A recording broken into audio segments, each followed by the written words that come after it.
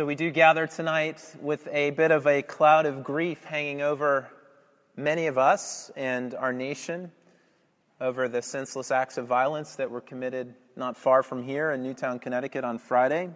I don't know if you've been captivated by this story. I'm sure most of us have at one level or another. I know that for me it's been particularly poignant with elementary-aged children. And though perhaps cliched that when you tuck in your kindergartner on Friday night, it's a little bit unusual and different than what it was on Thursday night. There's really no escaping the pain of this moment, and I guess there's no use for us as a congregation to ignore it in the context of worship either, to just pretend that nothing happened. And there's also no escape of the reality of the challenge that a moment like this actually presents to faith, to genuine faith. You know, one headline that I saw over the last couple of days in the news read, "Where is God?" ? And obviously that's a question that's on many people's minds in light of something like this. And if we're honest, we probably have to say that question has rattled us too at some deep level over the last 48 hours. It's impossible for it not to at one level when you look at the faces of 6- and 7-year-olds who no longer are with their families here on this earth because of some act of violence that no one could predict. Why, we ask? Why them? Why now? Why this? I think admitting this is not actually a sign of unbelief. Some might want us to think that that's what it is, but it's rather a mark of honesty in our humanity in the face of genuine heartache and tragedy and suffering. Of course, remaining in that place of why and what's going on is not a place to remain, but it's not also a place to avoid either as human beings. The psalmist in Psalm 13 cries out, "How long, O Lord, how long?" Or in Psalm 44:23, the psalmist cries out, "Awake, why are you sleeping, O Lord?" In the face of Israel's devastation at the hands of her enemies, God can handle our honest cries. He wants to hear our honest cries, and so we bring those cries before the Lord. You know, the world is a trying and a tragic and a demanding place, and we should never pretend that it's not that way. We've all seen the kind of sterile worship that somehow is produced when we try to escape the reality and the honest look at the world around us. You know, a worship that's filled with fake smiles and fake hallelujahs and everything else that goes into that. But that's not biblical worship. That's not biblical faith. Biblical worship is gritty, if I can use that term. It's honest. It's raw. The people of Israel, they didn't worship God in a vacuum, but they worshiped Him in light of the data of everyday life. And they brought who they were as we bring who we are. And they bring what they're going through as we're to bring what we're going through. Our questions and our protests, our emotions, and the world around us. We bring these things before the Lord when we come into His presence, even on a night like tonight. So today it's perfectly acceptable. In fact, it would be almost unacceptable if we didn't come into this place with slightly heavy hearts because of those who've been bereaved because of the events of Friday. And obviously what happened on Friday is exceptionally tragic, but it's only part of our larger experiences as human beings in a world that is shattered and in life that is shattered by evil and by suffering and by death.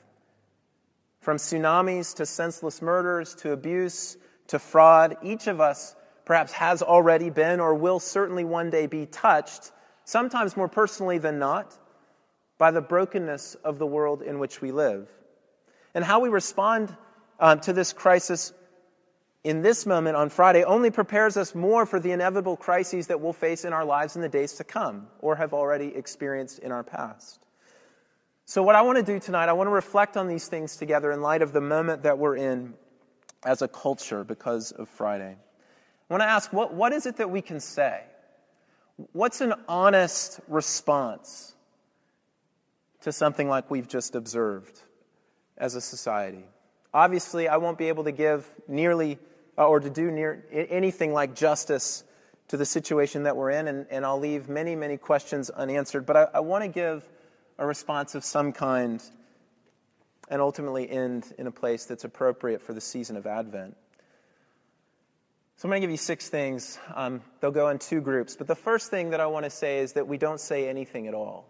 Now that seems kind of oxymoronic since I'm up here talking to you. But in light of something like this, what can we say? Jesus said, "Blessed are those who mourn." Blessed are those who mourn. You know, a first honest response to Friday and all other events like Friday is to weep over sin and evil and its presence in our world.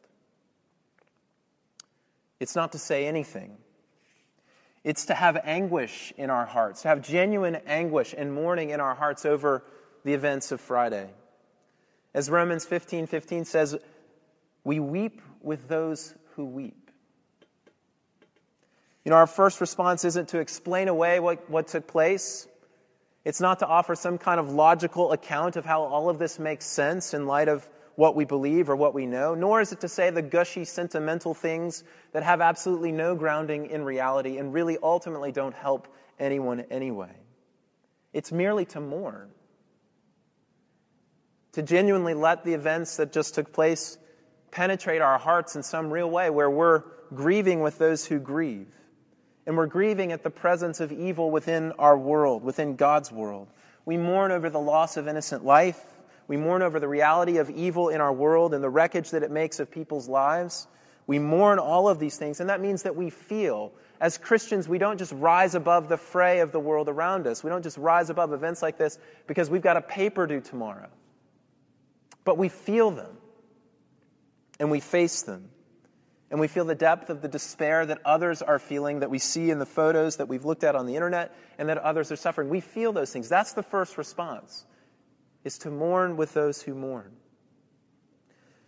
And second, and on a related level, we protest the presence and the reality of evil in God's world. When Governor Malloy of Connecticut said on Friday, he said this, quote, "Evil visited this community today." He was right. We have to call a spade, and he did just that with that comment. This is not just about mental illness or about access to guns, though those discussions are important, but it's about evil. Plain and simple, evil staring us in the face. And the anger that we have in light of something that just took place and that we feel is best directed to and against the rulers and against the authorities and against the cosmic powers over this present darkness and against the spiritual forces of evil in the heavenly places, as Paul writes in Ephesians 6:12. These forces, which are very much at work in our world, though defeated by Jesus on the cross, these forces reared their ugly head in the presence of a 20-year-old man. And we protest this presence and manifestation of evil. And we're outraged at evil as the people of God. But our outrage is not the self-righteous kind of outrage either. It is intense, and it is righteous to be angered at the events of Friday. But it's also, our response as Christians is also a humble response and a humble reaction to evil, aware that even we ourselves cannot escape the evil that exists in our world, that we're complicit in some way in the fallenness of humanity, and it's packed with the devil. So, like one of the most profound things that I've seen in the last 2 days, the testimony of the father of one of the slain little girls, I'm sure many of you watched it as well, whose statement to the media was absolutely extraordinary. I don't know if he's a man of faith, but I certainly wouldn't doubt it. Yes, he is. He did reference his heavenly Father in the midst of that. Spoke about his own grief and also of his and his family's identification and condolences and sympathies for the families who lost loved ones on Friday, but also included in that statement the family of the perpetrator, and spoke directly to them with a kind of humility that it would only come from some kind of identification with the tragedy and the source of that tragedy that hit the world. And so our response is to be likewise. A third response in the midst of these kinds of events is to serve. It's to get outside of ourselves and our own reaction and to jump in and to roll up our sleeves. And that's a response that we see across the board, probably, in light of events like have just taken place. It's also a response that we see in the 3rd century in the church, when the Christians were known in the time of the plague, which was killing so many people, to go out and care for their own victims and to care for those who got sick, who were part of the world, the pagan Roman Empire, even when the Roman people would run from the sick people and would do that at the cost of their own life, perhaps, by catching this plague. So this response to serve is a response that comes in an honest reaction to something like we see. So those are the first 3 things, but the second 3 really come in light of another context, and it's not just the context of the events and the tragedy that we face in this world, but it's that our protest and our mourning and our grieving and our serving in light of these events takes place in the context of genuine faith. It's really easy to let our honesty and our anger and our shock cause us to raise our fists at the God who we think is out there in defiance to him. That question, where is God, can often lead to that place for many. This was never a move taken by Job, was it? A man who suffered perhaps more unjustly and more extensively than any man who's ever lived on the face of the earth, and yet who said in chapter 13, verse 15, "Though he slay me, yet will I hope in him."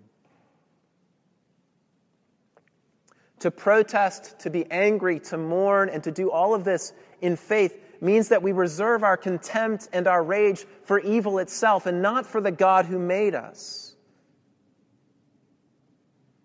Not for the God who opposes evil and the God who's done something about evil. If this is a genuine struggle for you, whether in light of just living vicariously through these events from Friday or maybe perhaps through some other event in your life, perhaps recent or perhaps long ago, then I want to ask this question: has there ever been another context for faith? Has there ever been another context within which we're called to trust and to latch onto a God who's bigger than us and bigger than our own understanding? Since the innocent murder of Abel by his brother Cain, faith has been a choice in the midst of inexplicable and unspeakable evil. To shake our fist at evil, yes, but not at the God who made us.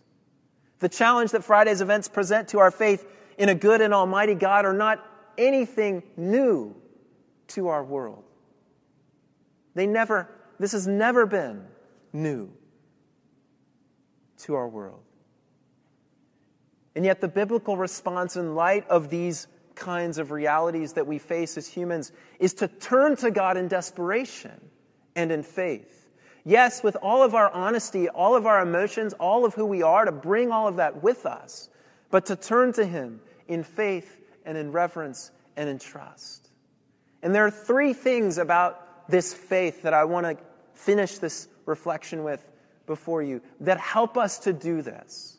3 things about our faith, ultimately 3 things about our God that enable us in moments like this to turn to him instead of shaking our fists at him. And the first thing is that God came. God came. And when he came, he went to the cross. The entire story behind the whole biblical narrative is a story about a God who was willing to enter into the mess of this world, to enter into the mess of evil, to himself become a victim of that evil,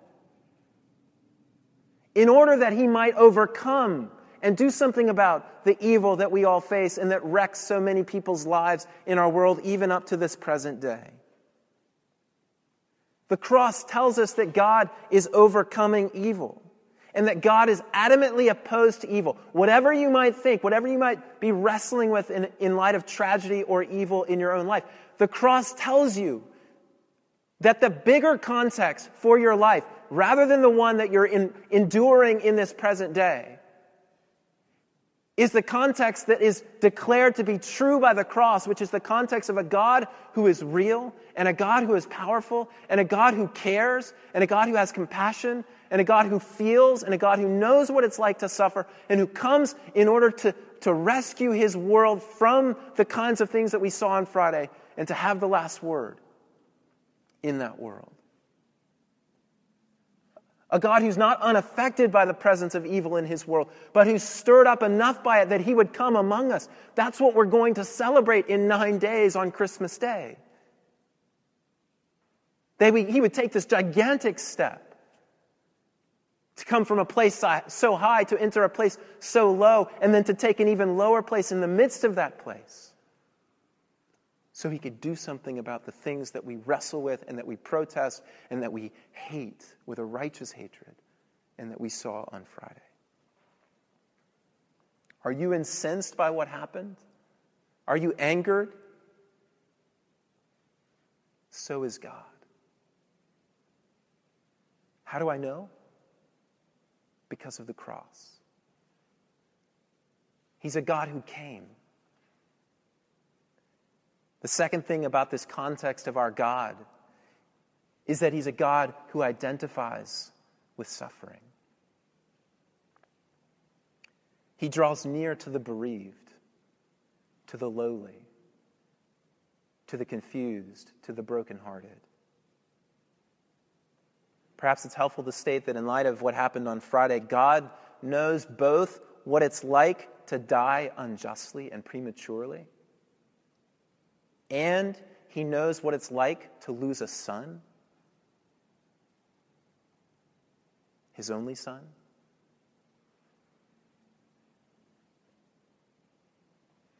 This is one of the most comforting and wonderful things that the Christian faith has to give to the world, to a world of tragedy and suffering, that God identifies with the suffering. God is on the side of the brokenhearted, that God himself, the transcendent one, knows what it's like to be in pain and to suffer and to experience anguish. He's not oblivious to our condition. He's all too painfully, in fact, aware of it. And he's gracious to meet us in our suffering. You know, our reading from Philippians 4 has this phrase, the Lord is near, or the Lord is at hand. And then it goes on to say, now present all of your anxieties before him. Let them be made known to God, the God who is near. Perhaps when Paul says the Lord is at hand, it's not merely an acknowledgement that he will return and be judge over all the world, the good and righteous judge, but also an acknowledgement that he knows what we are going through, that he identifies with us in our grief and in our mourning and in our pain. He knows. He knows. And he's there in the midst of this world. He not only came, but he's here now in the midst of this world to offer us a peace that surpasses all understanding. Right in the midst and in the context of our grief and our anguish, a peace that surpasses every kind of understanding that we could ever hope for. And he can give that peace because of his victory over evil on the cross. So God has come, God is near, and God identifies with the lowly, the suffering. And the third thing is that God is coming. God is coming. And here we arrive at the ultimate thing that we can say in light of Friday or any other event like it. And again, this doesn't answer every question that we have. It doesn't necessarily take away all of the pain and the sorrow by any means. But it does provide a final vision of where we and this world are headed because of the goodness and the love of the God who came and the God who is near even now. You know, the real tragedy of Friday is death itself. Life ends prematurely for 28 people. But the reality that life ends is a reality that casts a long shadow upon all of human life. It's a reality that you and I will one day face, whether prematurely by this world's standards, whether tragically by this world's standards or not. And at one level, Friday reminds all of us of the fragility of life.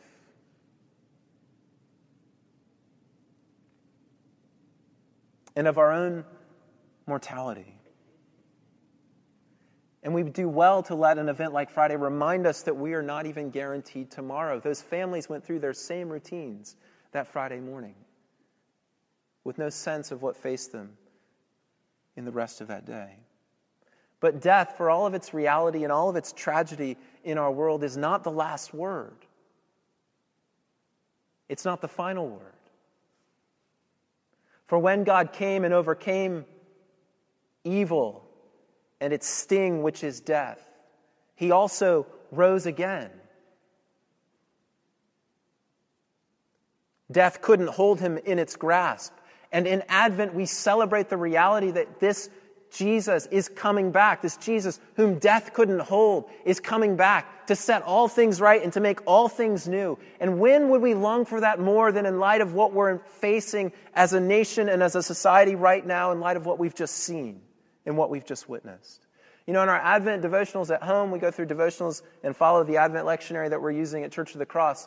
I always ask my kids, so what is Advent all about?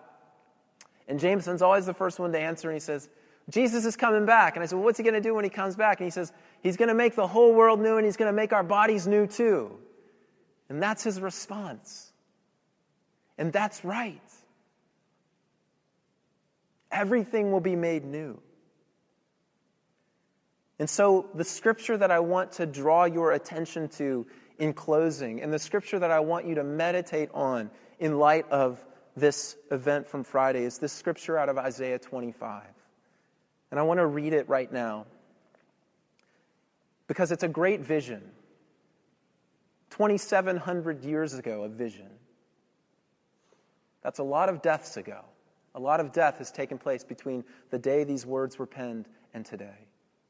But here's what the prophet Isaiah said. On this mountain, the Lord of hosts will make for all peoples a feast of rich food, a feast of well-aged wine, of rich food full of marrow, of aged wine well refined. And he will swallow up on this mountain the covering that is cast over all peoples, the veil that is spread over all nations. He will swallow up death forever.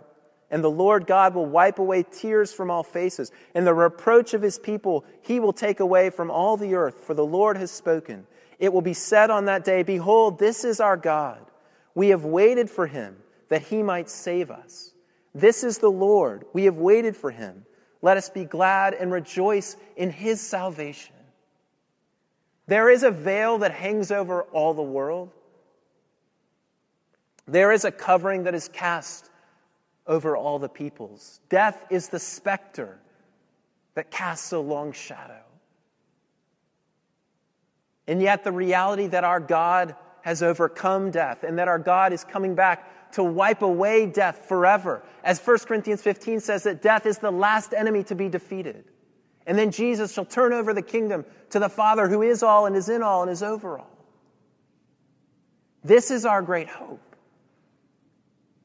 This is the final word in light of every other word of tragedy and evil and suffering and death in our world, whether that's in your own life or in your life of your neighbor, or in the life of your country, or in the life of the world around us. This is the final word, and it's a word that death has no mastery. Death has no sting. Death has been defeated.